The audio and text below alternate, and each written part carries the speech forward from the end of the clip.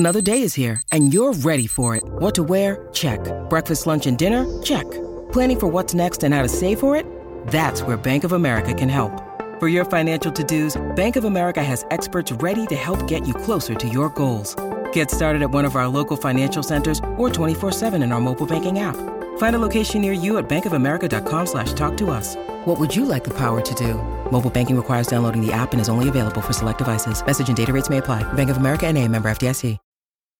This episode is brought to you by Snapple. Want to know another Snapple fact? The first hot air balloon passengers were a sheep, a duck, and a rooster.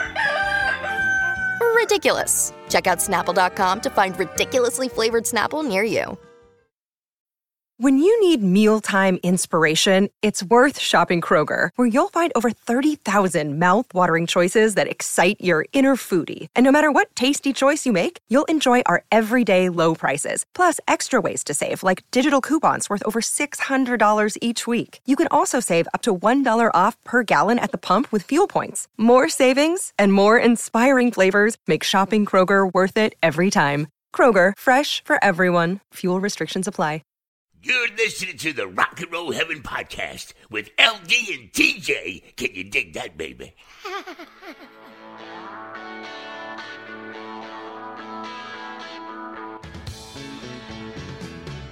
Hey guys, welcome to Rock and Roll Heaven, the podcast where we talk about the lives, careers, and deaths of famous musicians. I am your host, LD. Along with me for this ride, as always, is TJ. Oh, hey. Oh my God, TJ, what a week.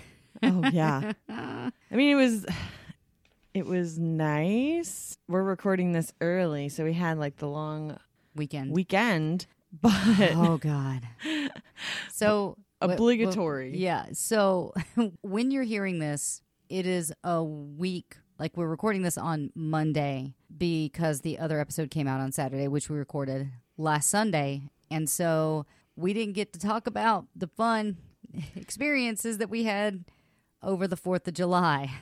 Yeah, that was crazy. We live in California, so obligatory, we must talk about the earthquakes. Quakes, plural. Multiple. That was the first one that happened on Thursday was not that bad. It was like obvious, like we're having an earthquake right now. This is an earthquake. Yeah. And then it stopped and we're like, okay, it's good. We're fine. And that was the 4th of July. So the next day, and keep in mind, 4th of July at midnight, they dropped Stranger Things. So my goal was to wake up early and get to like binge watch the entire series of Stranger Things on the 4th of July because I don't go out on holidays. I don't. There's too many stupid people on the road. And we just kept getting interrupted by earthquakes. I mean, yeah, because there was the 2 on the 4th. There was one in the morning, and then I guess there was one overnight. Yeah, Will said he woke up. We got a new bed. So yeah. We got the purple bed. We are not sponsored by Purple, but we got the purple bed. And I didn't feel a thing. But Will said he woke up and it was like 4 o'clock in the morning or something. Something like 4 in the morning. There was another one. So he said he woke up during that because he said that the quake didn't wake him up. He like woke up to use the bathroom or something. And as he was laying in bed, it hit again. But I didn't wake up. And then on Friday, we had the worst earthquake that we've had in 20 years to hit California. It was even worse. It was bigger than the Northridge. It was bigger than Northridge. Because Northridge was only a 6-something, 6.7 or something like that. I think it was a 6.9. Yeah, and this was a 7.1. That's insane. That's huge. Like they actually downgraded it to a 6.9 for a minute, but then because it was so big, they upgraded it back to 7.1. Yeah, it's and like, then shoot. But the thing is that people I think don't realize is that we've done so much retrofitting in California, and earthquake preparedness is like a real thing. So all my bookshelves and my TV have quake straps. We don't hang anything over the bed that will fall on our face and hurt. So our earthquake preparedness was pretty good to start with, but so much has changed since 1994 and 1999 and 1989 that our laws are pretty stringent for having to be retrofitted for earthquakes. But Yeah. I felt that one, like, it made me nauseous. Yeah, that one was crazy. We were actually out at the time. So it was nuts. We're sitting there, like the guys are, of course, are all standing over in the corner, and then I'm just sitting there at the table, and I started like kind of getting tweaked and holding on, and they're like, "What's going on? Why are people freaking out?" And it's like, there's an earthquake. Look at the glasses moving. It's crazy. Well, let's talk about someone else that rocks our world. Yeah. We're going to dive into part 3 of Johnny Cash. We promise that this is the last part of Johnny Cash. This is the last one. and I promise that next week's episode, I'm trying to edit it to make sure that it's only a 1-part episode, because in the weeks ahead, we actually have some really exciting episodes coming up. Yeah, so I'm sorry that Johnny ended up being a 3-parter, but honestly, I hope you guys are enjoying the story so far. Just to kind of recap where we're at. Where have we been with Johnny? We've been to Folsom Prison already and San Quentin. We've done a lot of Native American activism. We have done the Johnny Cash television show and his White House performance and all those implications and the political around that. We just finished up in the 80s where his career kind of took a little bit of a nosedive, where he really fell off in popularity for a while there in the 80s. Last we left him at the end of part 2, he had just checked back in to another alcohol and drug treatment center in his ongoing battle with substance abuse and addiction. Yeah, so we come now to the 90s. Oh, the 90s. So much fun. So, yeah, sit back, relax, and enjoy the wrap out of Mr. Cash. As I was saying, his career had kind of taken that nosedive in the 80s, but it rejuvenated in the 90s, leading to popularity with an audience which was not traditionally considered interested in country music. In 1988, British post-punk musicians Mark Riley, formerly of The Fall, and John Langford of the Meccans? Sure. Put together Till Things Are Brighter, a tribute album featuring mostly British-based indie rock acts, interpretations of Cash songs. Cash was really enthusiastic about the project, telling Langford that it was a morale booster. And that's in quotes. Rosanne Cash later said, quote, "He felt a real connection with those musicians and very validated. It was very good for him. He was in his element. He absolutely understood what they were tapping into and loved it." The album attracted press attention on both sides of the Atlantic. In 1991, he sang a version of Man in Black for the Christian punk band One Bad Pigs album Ice Cream Sunday. So, yeah. Clever name. Christian punk band that he sang a cover of or a version of Man in Black for them. So that's kind of cool. In 1992, he once again started treatment for his dependencies at the Loma Linda Behavioral Medicine Center in Loma Linda, California, for his final rehab treatment. Sadly, several months later, his son would follow him to this facility for treatment as well. In 1993, Cash sang The Wanderer on U2's album Zooropa, which was the closing track. And according to Rolling Stone writer Adam Gold, The Wanderer, written for Cash by Bono, quote, defies both the U2 and Cash canons, combining rhythmic and textural elements of 90s synth pop with a countrypolitan lament fit for the closing credits of a 70s Western, which is appropriate because he was in that Western in the 70s. Just a refresher, too, because I think this was in part 2, that countrypolitan that I mentioned, that's that branch of the Nashville sound. So that's what they're talking about with the 90s synth pop with a countrypolitan lament kind of feel. So apparently if you hear background noise in the middle of this episode, I have the worst neighbors ever.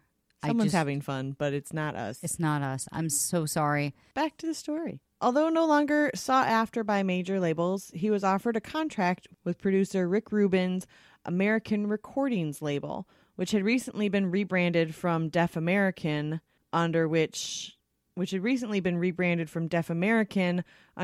it was better known for rap and hard rock. So is that like Def Jam? I think probably either subsidiary or a branch Subsidiary. off, like a branch, I think, of Def Jam. Okay. It's DEF. Yeah. Okay. Yeah. That seems like a oddly specific name to have for Yeah. a record label that isn't Def Jam. Yeah. By this time, it had been rebranded to American Recordings. Under Rubin's supervision, he recorded 1994's American Recordings in his living room, accompanied only by his Martin Dreadnought guitar, one of many Cash played throughout his career. Hey, don't laugh at living room recordings. Bobby Fuller did all of his recordings I'm in saying. his living room.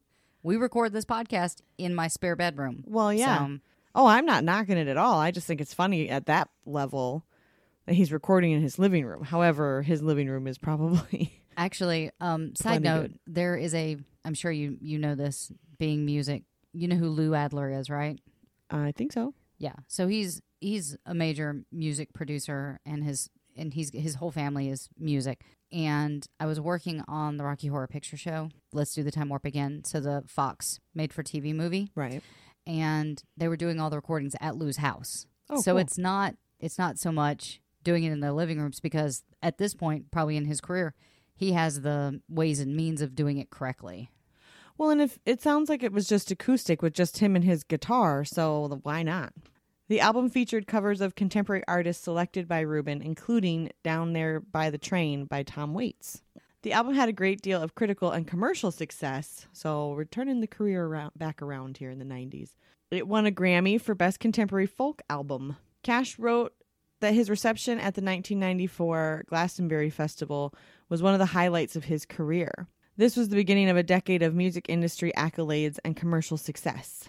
He teamed up with Brooks and Dunn to contribute Folsom Prison Blues to the AIDS benefit album Red Hot and Country, produced by the Red Hot organization. On the same album, he performed the Bob Dylan favorite Forever Young. Cash was joined by guitarist Kim Thayil of Soundgarden, bassist Chris Novoselic of Nirvana, and drummer Sean Kinney of Alice in Chains for a cover of Willie Nelson's Time of the Preacher, featured on the tribute album Twisted Willie, released in 1996. I love that title. In 1996, Cash enlisted the accompaniment of Tom Petty and the Heartbreakers. We were just talking about Tom Petty. I'll be doing an episode on Tom Petty pretty soon. Yeah, well, yeah, of course we'll do an episode on Tom Petty, because that was a devastating loss as well. That was the year that just was murderous. It was not. It was not? It was not 2016. It's 2017. Oh, that's right. It was last year, because I remember when he passed That's away. 2 years ago. Oh my God, it's 2019. It's 2019, guys. And we're almost done Oh with my it. God. It is July of It's 2000. too fast. I know. It's because we're getting old. Sadness. Yeah, so anyways, we digress. He worked with Tom Petty and the Heartbreakers and released the album Unchained, which is also known as American Recordings 2, which won the Best Country Album Grammy in 1998. The album was produced by Rick Rubin with Sylvia Massey engineering and mixing. A majority of Unchained was recorded at Sound City Studios and featured guest appearances by Lindsey Buckingham, Mick Fleetwood, and Marty Stewart. That's not bad company, man. I love Marty Stewart, actually. That is not bad company. I saw Marty Stewart with Chris Stapleton a year or so ago, and it was just great.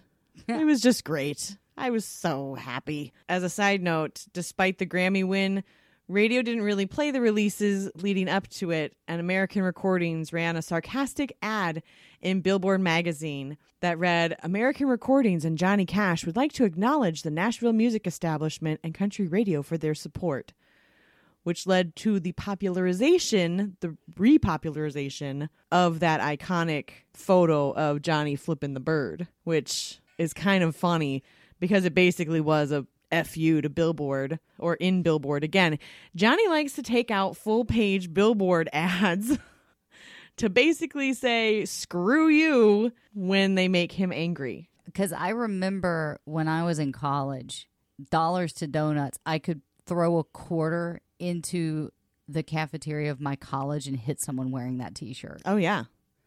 Because it was a big thing. But it was perfect because that's the whole thing. They won the Grammy even though nobody played the music. He did not have the support of the music industry. He did not have the support of the radio.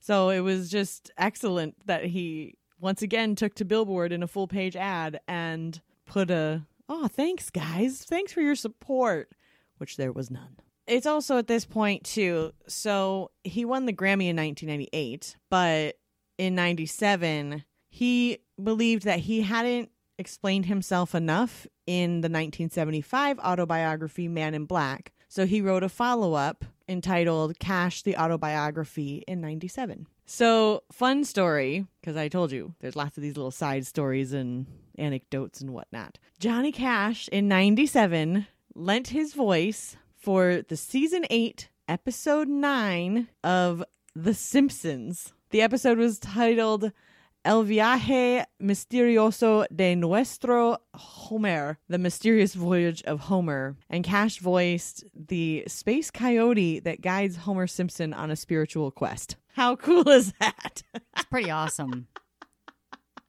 I just thought that was so funny. Is there somebody The Simpsons can't get now at this point? I don't think so. I'm pretty sure there's no one they can't get. So also this same year, again, 1997, this is where we're at, Cash was diagnosed with the neurodegenerative disease Shy-Drager syndrome, which is a form of multiple system atrophy. According to the biographer Robert Hilburn, which I gotta find this biography. According to the biographer Robert Hilburn, the disease was originally misdiagnosed as Parkinson's disease, and Cash even announced it to his audience after nearly collapsing on stage in Flint, Michigan on October 25th, 1997. Soon afterwards, his diagnosis was changed to Shy-Drager, and Cash was told that he had about 18 months to live at this point. The diagnosis was later again altered to autonomic neuropathy associated with diabetes. The illness forced Cash to curtail his touring, and he was hospitalized in 1998 with severe pneumonia, which damaged his lungs. Cash nurtured and defended artists, such as Bob Dylan, on the fringes of what was acceptable in country music, even while serving as the country music establishment's most visible symbol. At an all-star concert which aired in 1999 on TNT, a diverse group of artists paid him tribute, including Dylan, Chris Isaak, Wyclef Jean, Norah Jones, Chris Christopherson, Willie Nelson, Dom DeLuise, and U2. One of these things doesn't fit. Well, Dom DeLuise did his blues stuff. Fair enough, but I know him as Itchy from All Dogs Go to Heaven.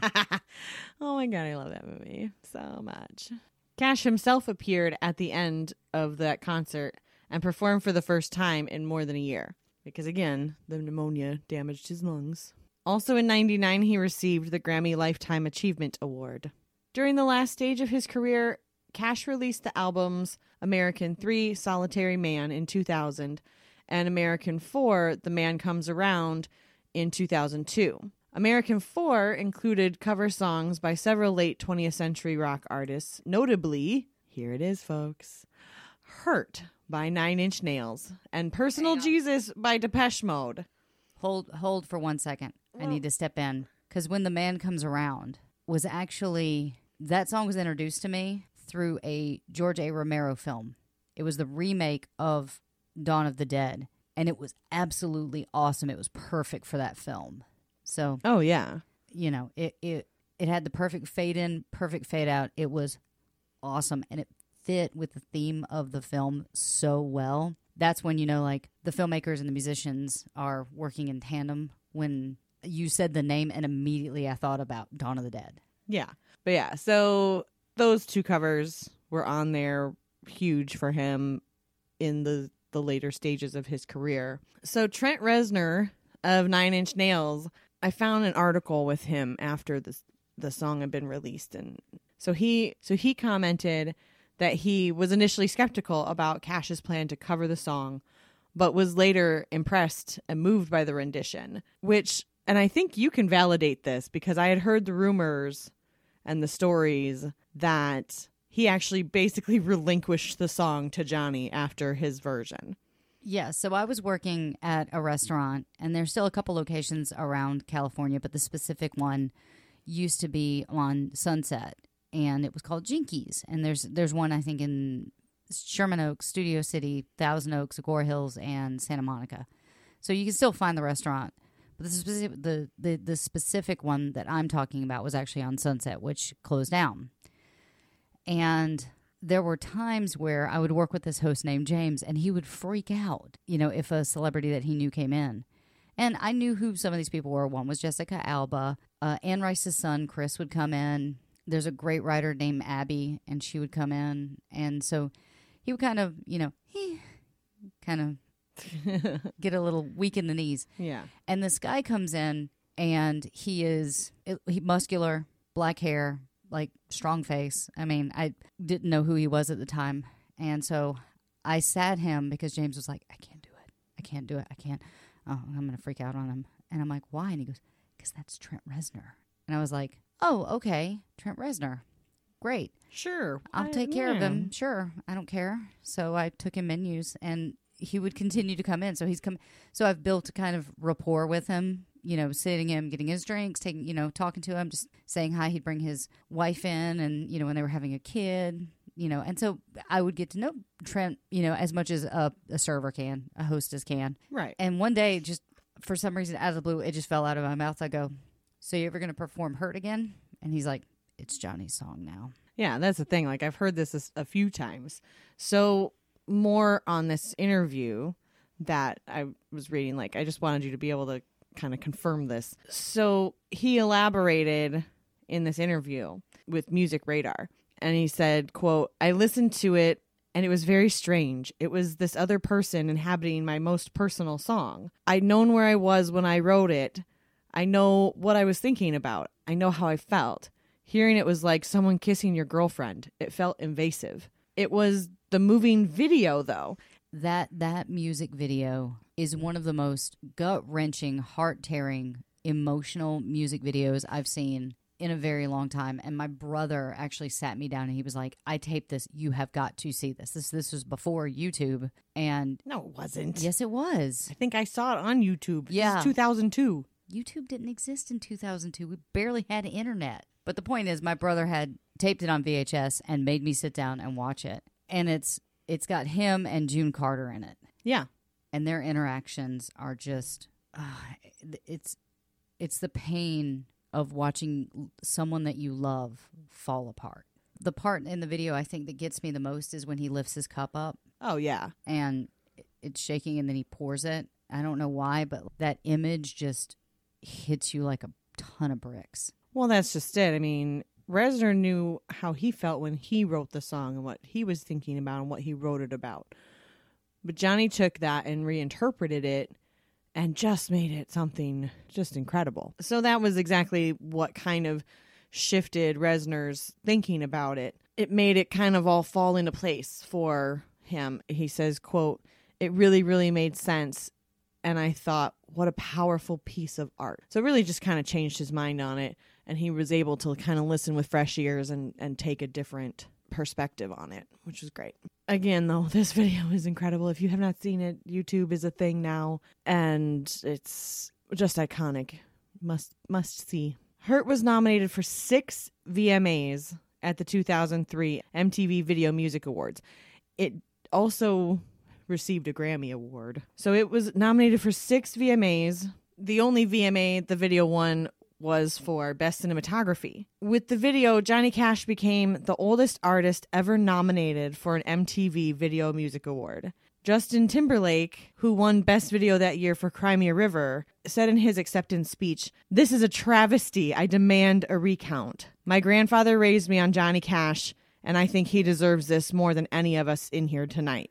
And now, sadness. We've come to that part of the program. June Carter Cash died on May 15th, 2003, at the age of 73. I know you're probably like, this episode's about Johnny. Well, yeah, but you can't have Johnny without June. And they also say that when you've been together for a really long time, you will literally die of a broken heart. Well, so it's funny you say that. Because... Stop stepping on me. No. Sorry.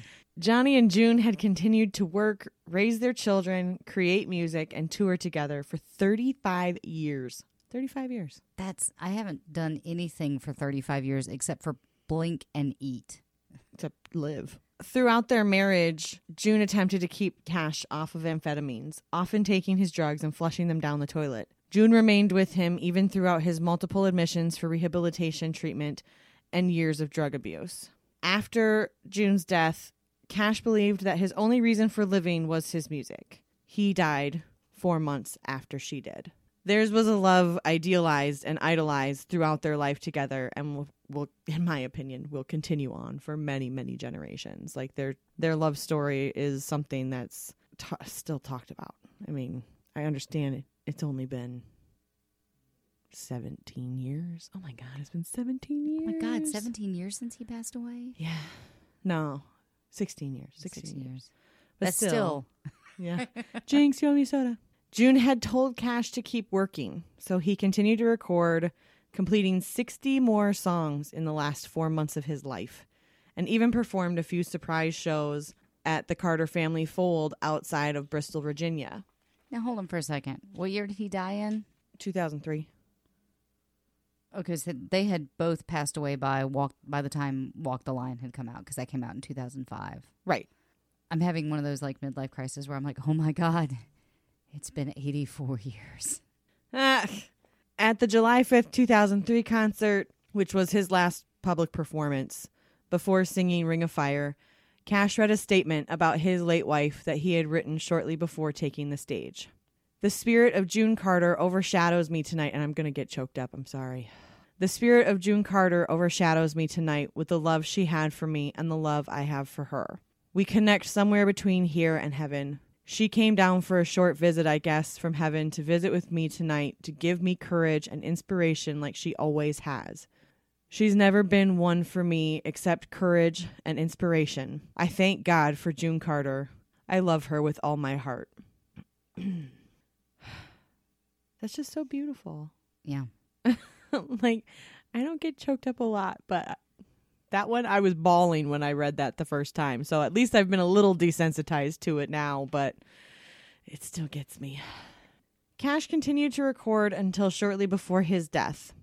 His final recordings were made on August 21st, 2003, and consisted of Like the 309, which appeared on American 5, 100 Highways in 2006. That was released in 2006.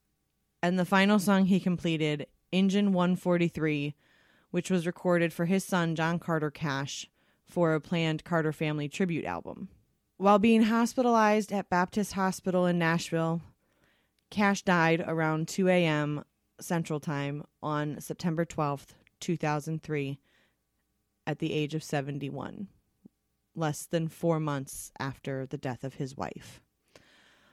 While the official cause of death was complications from diabetes, again caused by his Shy-Drager syndrome, the more romantic of us blame it on a broken heart. He was buried next to her in Hendersonville Memory Gardens, near his home in Hendersonville, Tennessee. So, but that wasn't all for the Man in Black. There was a lot after his passing that happened between the release of American 5 and the movie and everything else. So, this is all the posthumous. Cash's daughter Roseanne by his first wife, Vivian Liberto, and his son, John Carter Cash, by June, were notable musicians in their own right. In recognition of his lifelong support of SOS Children's Villages, his family invited friends and fans to donate to the Johnny Cash Memorial Fund in his memory. He had a personal link with the SOS Village in, I think it's Dyson, at the Ammersee Lake in southern Germany, near where he was stationed as a GI, and with the SOS Village in Barrett Town by Montego Bay, near his holiday home in Jamaica. 2 tribute albums were released shortly before his death. Kindred Spirits contains works from established artists, while Dressed in Black contains work from many lesser-known musicians. In total, he wrote over 1,000 songs and released dozens of albums, which this is getting added to my wish list of, like, if ever I have hundreds and hundreds of dollars sitting around. A box set entitled Unearthed was issued posthumously. It included 4 CDs, or I actually found it vinyl, which is better. I love vinyl. It included 4 CDs of unreleased material recorded with Rubin, as well as a Best of Cash on American retrospective CD. The set also includes a 104-page book that discusses each track and features one of Cash's final interviews.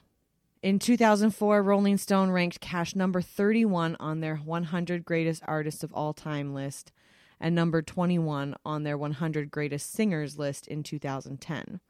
In 2012, Rolling Stone ranked Cash's 1968 live album At Folsom Prison and 1994 studio album American Recordings at number 88 and number 366 in its list of the 500 greatest albums of all time.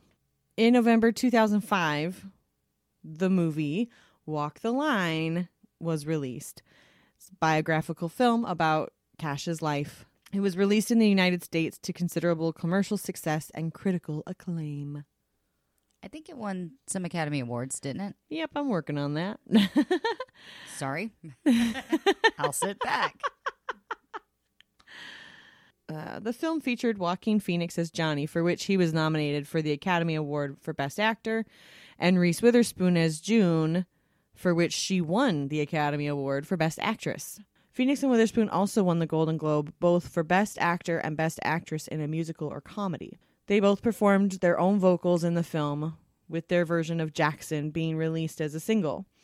And Phoenix attended a rock and roll boot camp to learn to play guitar for the role, because as many of you might remember from the River Phoenix episode, he can already sing, but he did go in to fine tune and learn guitar, so he did a boot camp to be able to emulate Johnny Cash. But Johnny Cash has got such a distinct voice. Oh, yeah.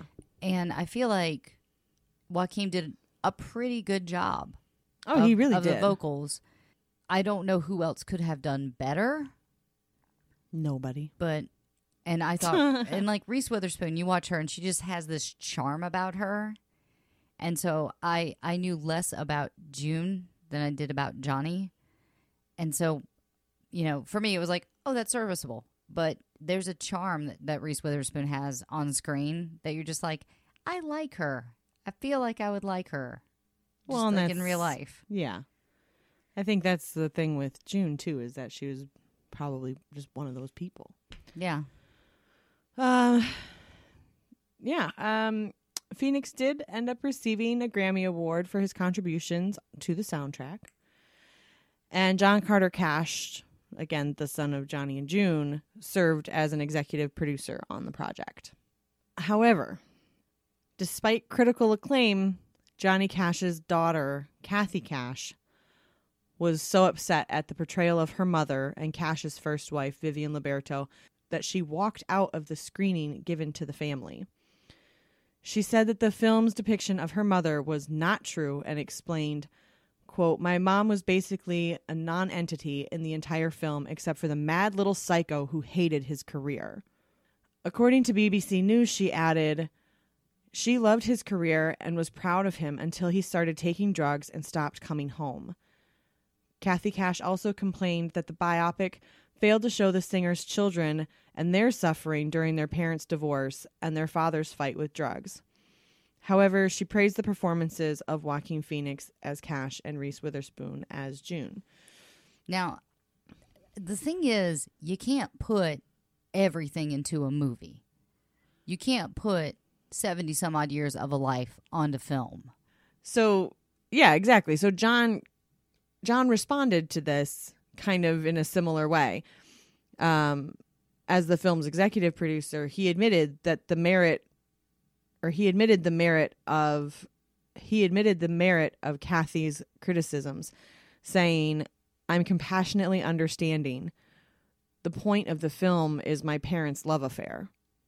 So that was the whole thing, is that, yeah, he touches on Johnny's life and June's life and their life together, but that was the point of the film, was their love story. It wasn't a full overview of everybody's life. And I know we're going to touch on this on one of our short sets, because we're going to be doing movie biopics of musicians, kind of covering them all. But the thing is, there's a good and bad that comes with one of the family members being on board or one of the band members being on board. Kind of saw the same thing. I'm pretty sure you still haven't watched it, even though I gave it to you weeks ago.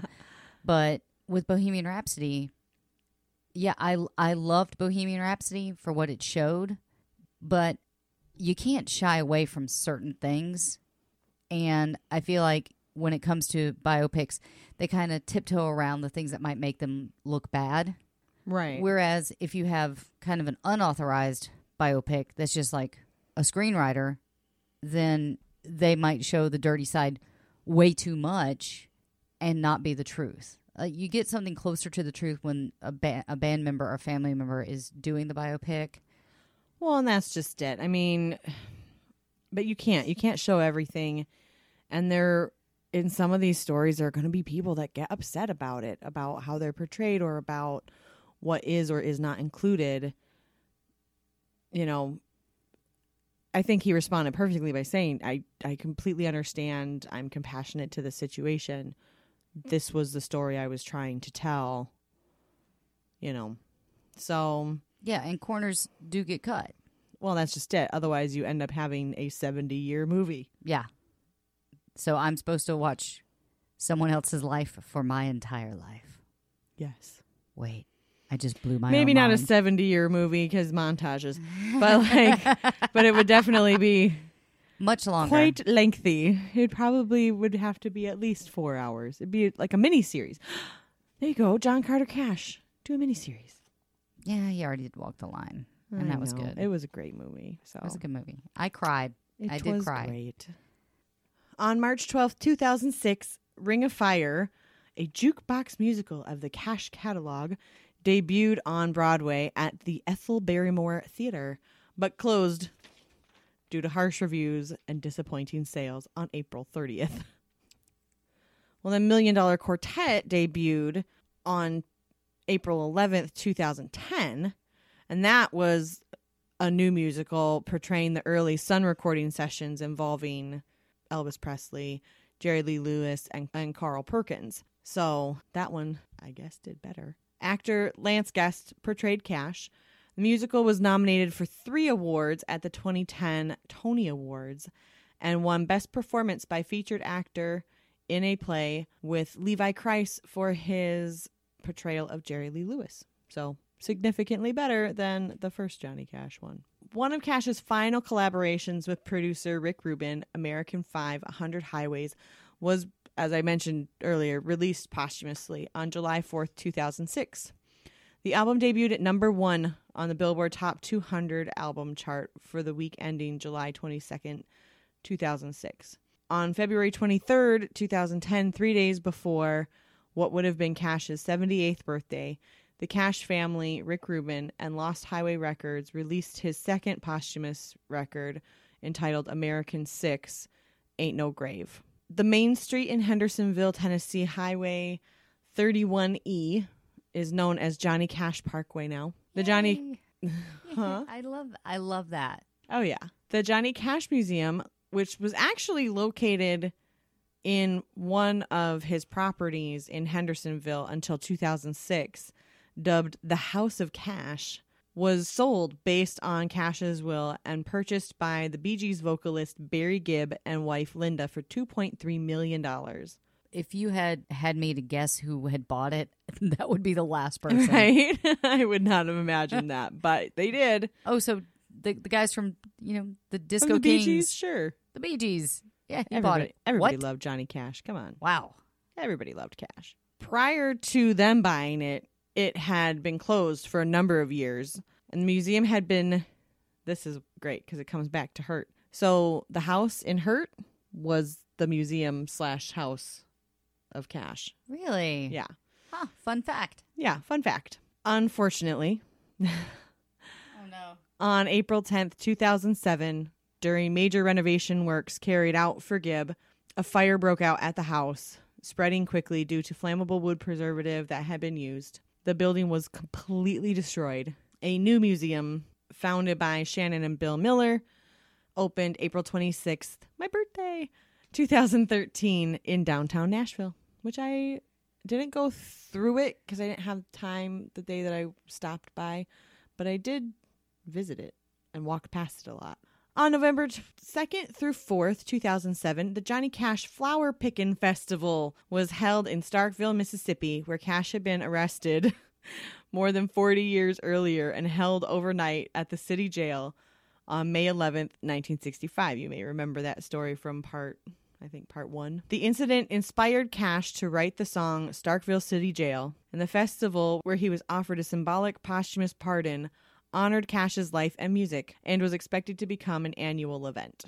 JC Unit 1, Johnny Cash's private tour bus from 1980 until 2003, was put on exhibit at the Rock and Roll Hall of Fame and Museum in Cleveland, Ohio in 2007. The museum offers public tours of the bus on a seasonal basis. It is stored during the winter and not exhibited at those times, which I just think that sounds really cool. I want to go tour Johnny Cash's tour bus. That'd be fun.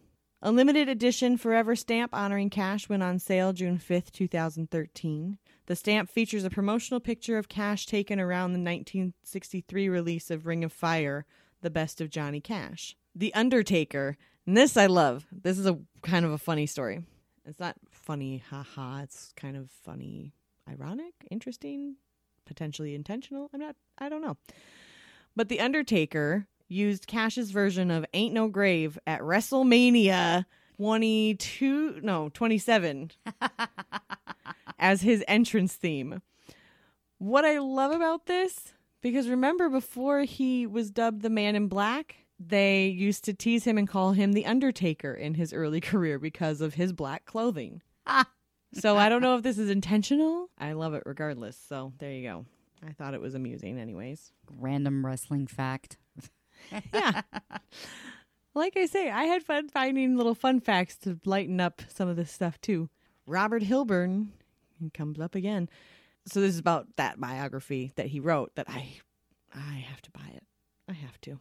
Robert Hilburn, who was a veteran Los Angeles Times pop music critic, accompanied Cash in his 1968 Folsom Prison tour and interviewed Cash many times throughout his life, including the months before his death. So he published a 688-page biography with 16 pages of photographs in 2013 entitled Johnny Cash, The Life. The meticulously reported biography is said to have filled in the 80% of Cash's life that was previously unknown, including details about Cash's battles with addiction and infidelity. Now, don't get mad at me. This is public knowledge. It's out in the world. The book reportedly does not hold back any details about the darker side of Johnny Cash and includes details about an affair with his pregnant wife, June Carter's sister. So when June was pregnant with John, he apparently had an affair with June's sister. So instead of getting angry at this, I'm going to tell you guys to go listen to a podcast called Confronting O.J. Simpson, which is a very riveting podcast from the perspective of Kim Goldman, brother of Ron Goldman. And this is now how I channel my anger. Well, that seemed very aggressive. Like I say, I'm not trying to make anybody angry. I'm just honestly reporting what I found. On October 14th, 2014, the city of Folsom unveiled Phase 1 of the Johnny Cash Trail to the public with a dedication and a ribbon-cutting ceremony attended by Roseanne Cash. Phase 4 will be called Endgame. It's a Marvel joke. Because they're all in phases. They're all in phases. Don't you nerd up my Johnny Cash, all right? You take that nerd over there. Along the trail, 8 larger-than-life public art pieces will tell the story of Johnny Cash, his connection to Folsom Prison, and his epic musical career. The Johnny Cash Trail features art selected by a committee that included Cindy Cash, one of his daughters from his first wife, a 2-acre legacy park, and over 3 miles of multi-use Class 1 bike trail. The artists responsible for the sculptures are Sacramento-based Romo Studios, LLC, and the fine art studio of Rotblat Amrani. You want to try to say Illinois. that again? Nope, I don't. So this one's kind of a little fun story. This is a little fun fact more than actual thing. In 2015, a new species of black tarantula was identified near Folsom Prison and named, and I'm going to butcher this, but here we go, and named Aphanopelma Johnny Cashi in his honor. is awesome. In 2016, the Nashville Sounds minor league baseball team added the Country Legends race to its between innings entertainment. At the middle of the 5th inning, people in oversized foam caricature costumes depicting Cash, as well as George Jones, Reba McEntire, and Dolly Parton, race around the warning track at First Tennessee Park from center field to the home plate side of the first base dugout. How funny is that? That is awesome. That is so awesome. Like, who comes up with this stuff? Seriously. The Johnny Cash Heritage Festival was held in Dyess, Arkansas on October 19th through 21st, 2017. It will build on the music festival held for 4 years on the Arkansas State University campus in Jonesboro. The festival honors Johnny Cash and explores the New Deal programs that shaped his childhood in Dyess. The festival includes a concert in the field adjacent to the Cash home and Arkansas roots music in the Colony Circle. On February 8th, 2018, the album Forever Words was announced, putting music to poems that Johnny Cash had written and which were published in book form in 2016. Which, that's kind of a cool idea. I like that. Yeah. Like taking his poems and just finishing them into songs. Cash's boyhood home in Dyess was listed in the National Register of Historic Places on May 2nd, 2018 as Farm Number 266 Johnny Cash Boyhood Home. Which, that's cool. I wouldn't mind driving past there, just seeing it.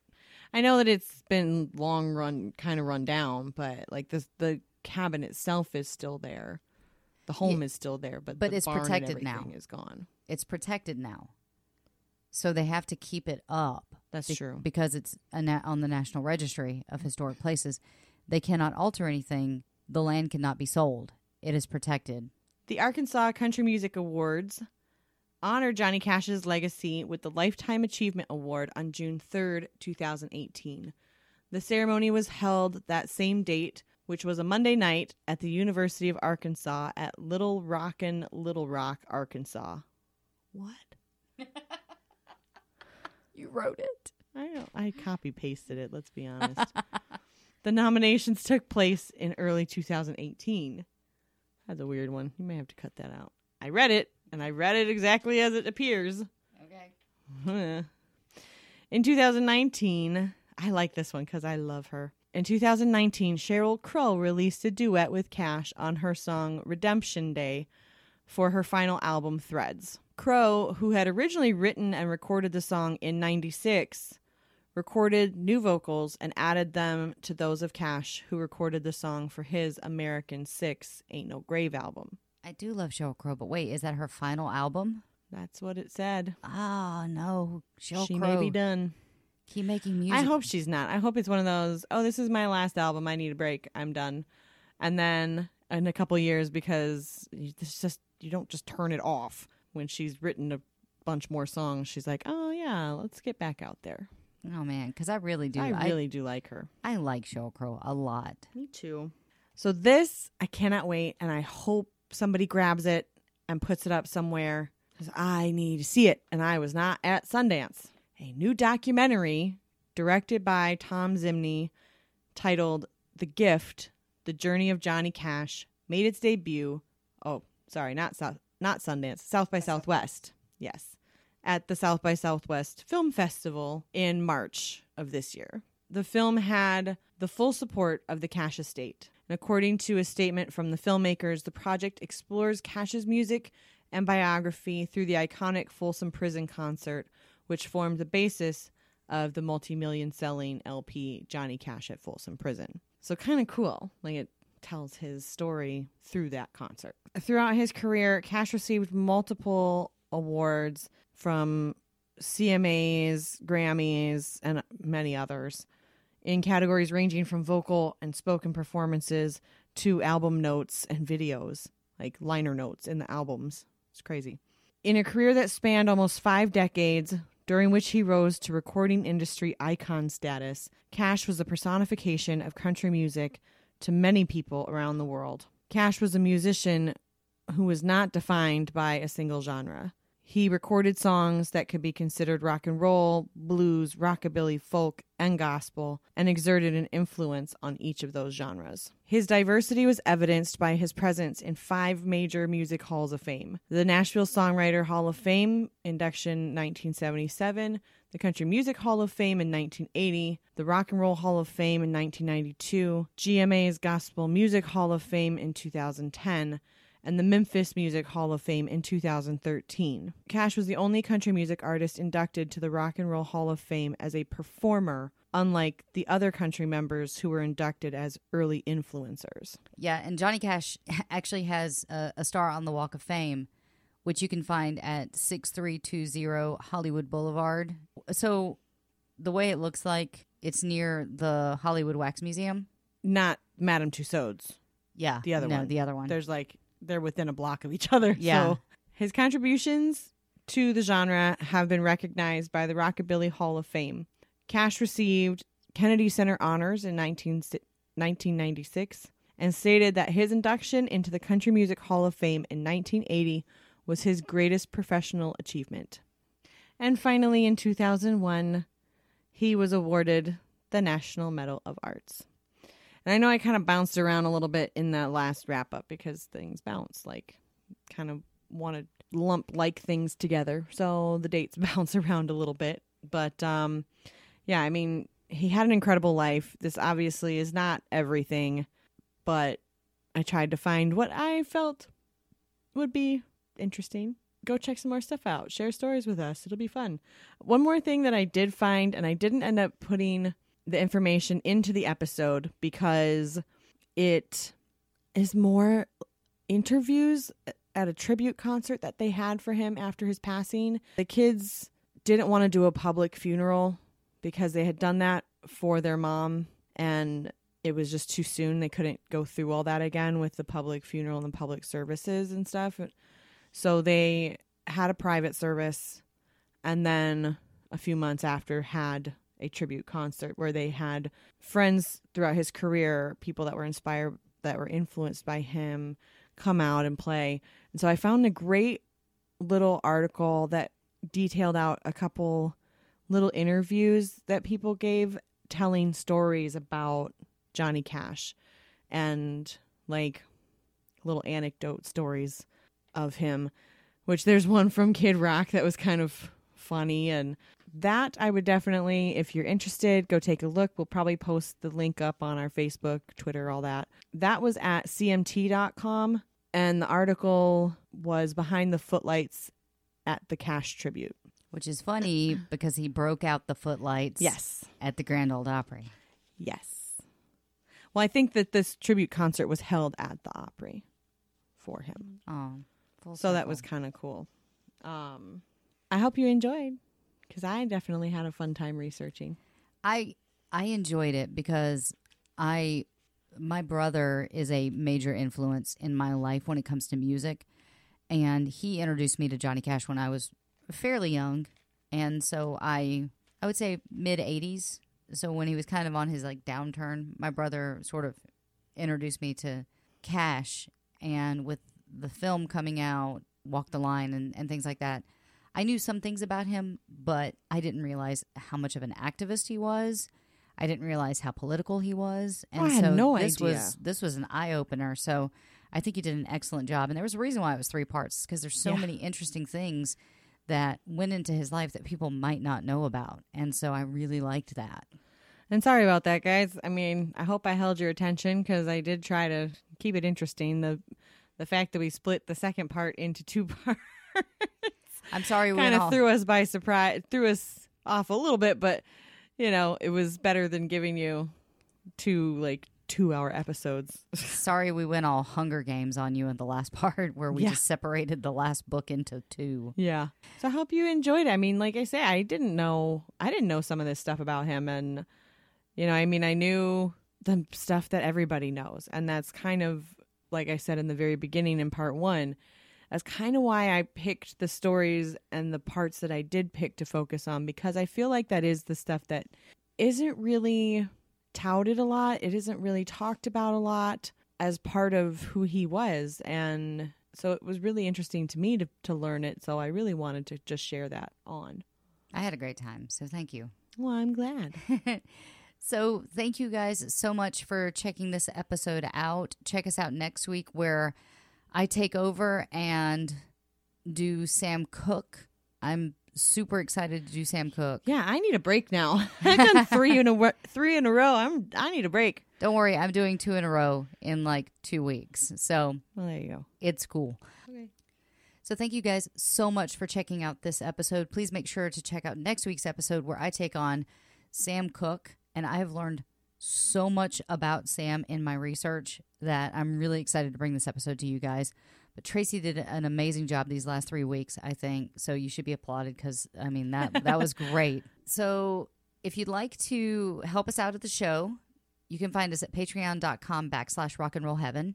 You can find us on Twitter at rockandrolllt. Our Facebook is Rock and Roll Heaven Pod. Instagram, Rock and Roll Heaven LT. Still not saying the website. And you can email us at rockandrollheavenlt@gmail.com. And that about wraps this episode up. So thank you so much for listening. Keep rocking in the free world. Tracy. Yeah. Are you hungry?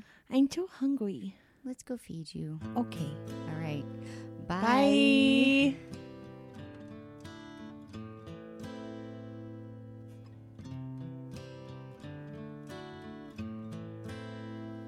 I hurt myself today to see if I still feel. I focus on the pain, the only thing that's real. The needle tears a hole, the old familiar sting. Try to kill it all away, but I remember everything. What have I become? My sweetest friend. Everyone I know goes away in the end, and you could have it all. My empire of dirt, I will let you down. I will make you hurt.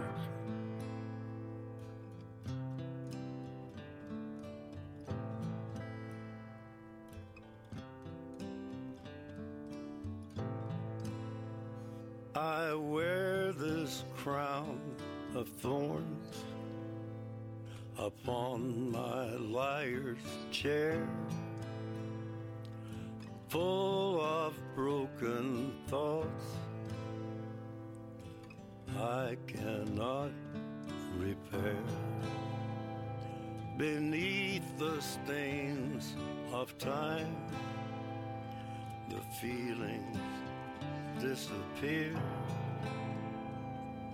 You are someone else. I am still right here. What have I become? My sweetest friend.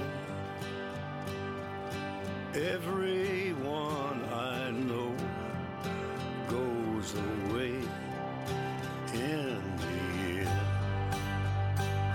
and you could have it all.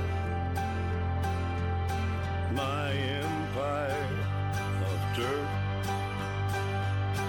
I will let you down. I will make you hurt. If I could start again, a million miles away,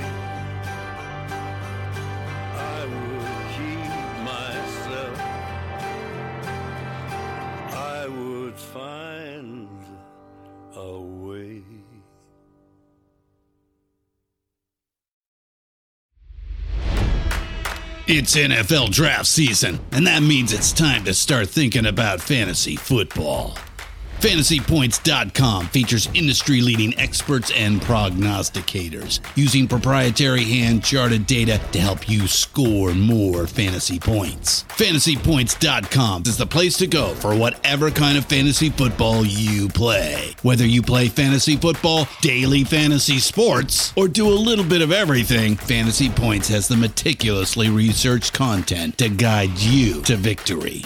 And why wait for the fall? Fantasy Points also covers the new spring football league, the UFL. Join the guru, John Hansen, Scott Barrett, Joe Dolan, and other massive names in the fantasy football universe with an exclusive offer. Use code Pantheon for 15% off any Fantasy Points package, including the all-in package, with access to every article, tool, and data nugget that Fantasy Points has to offer.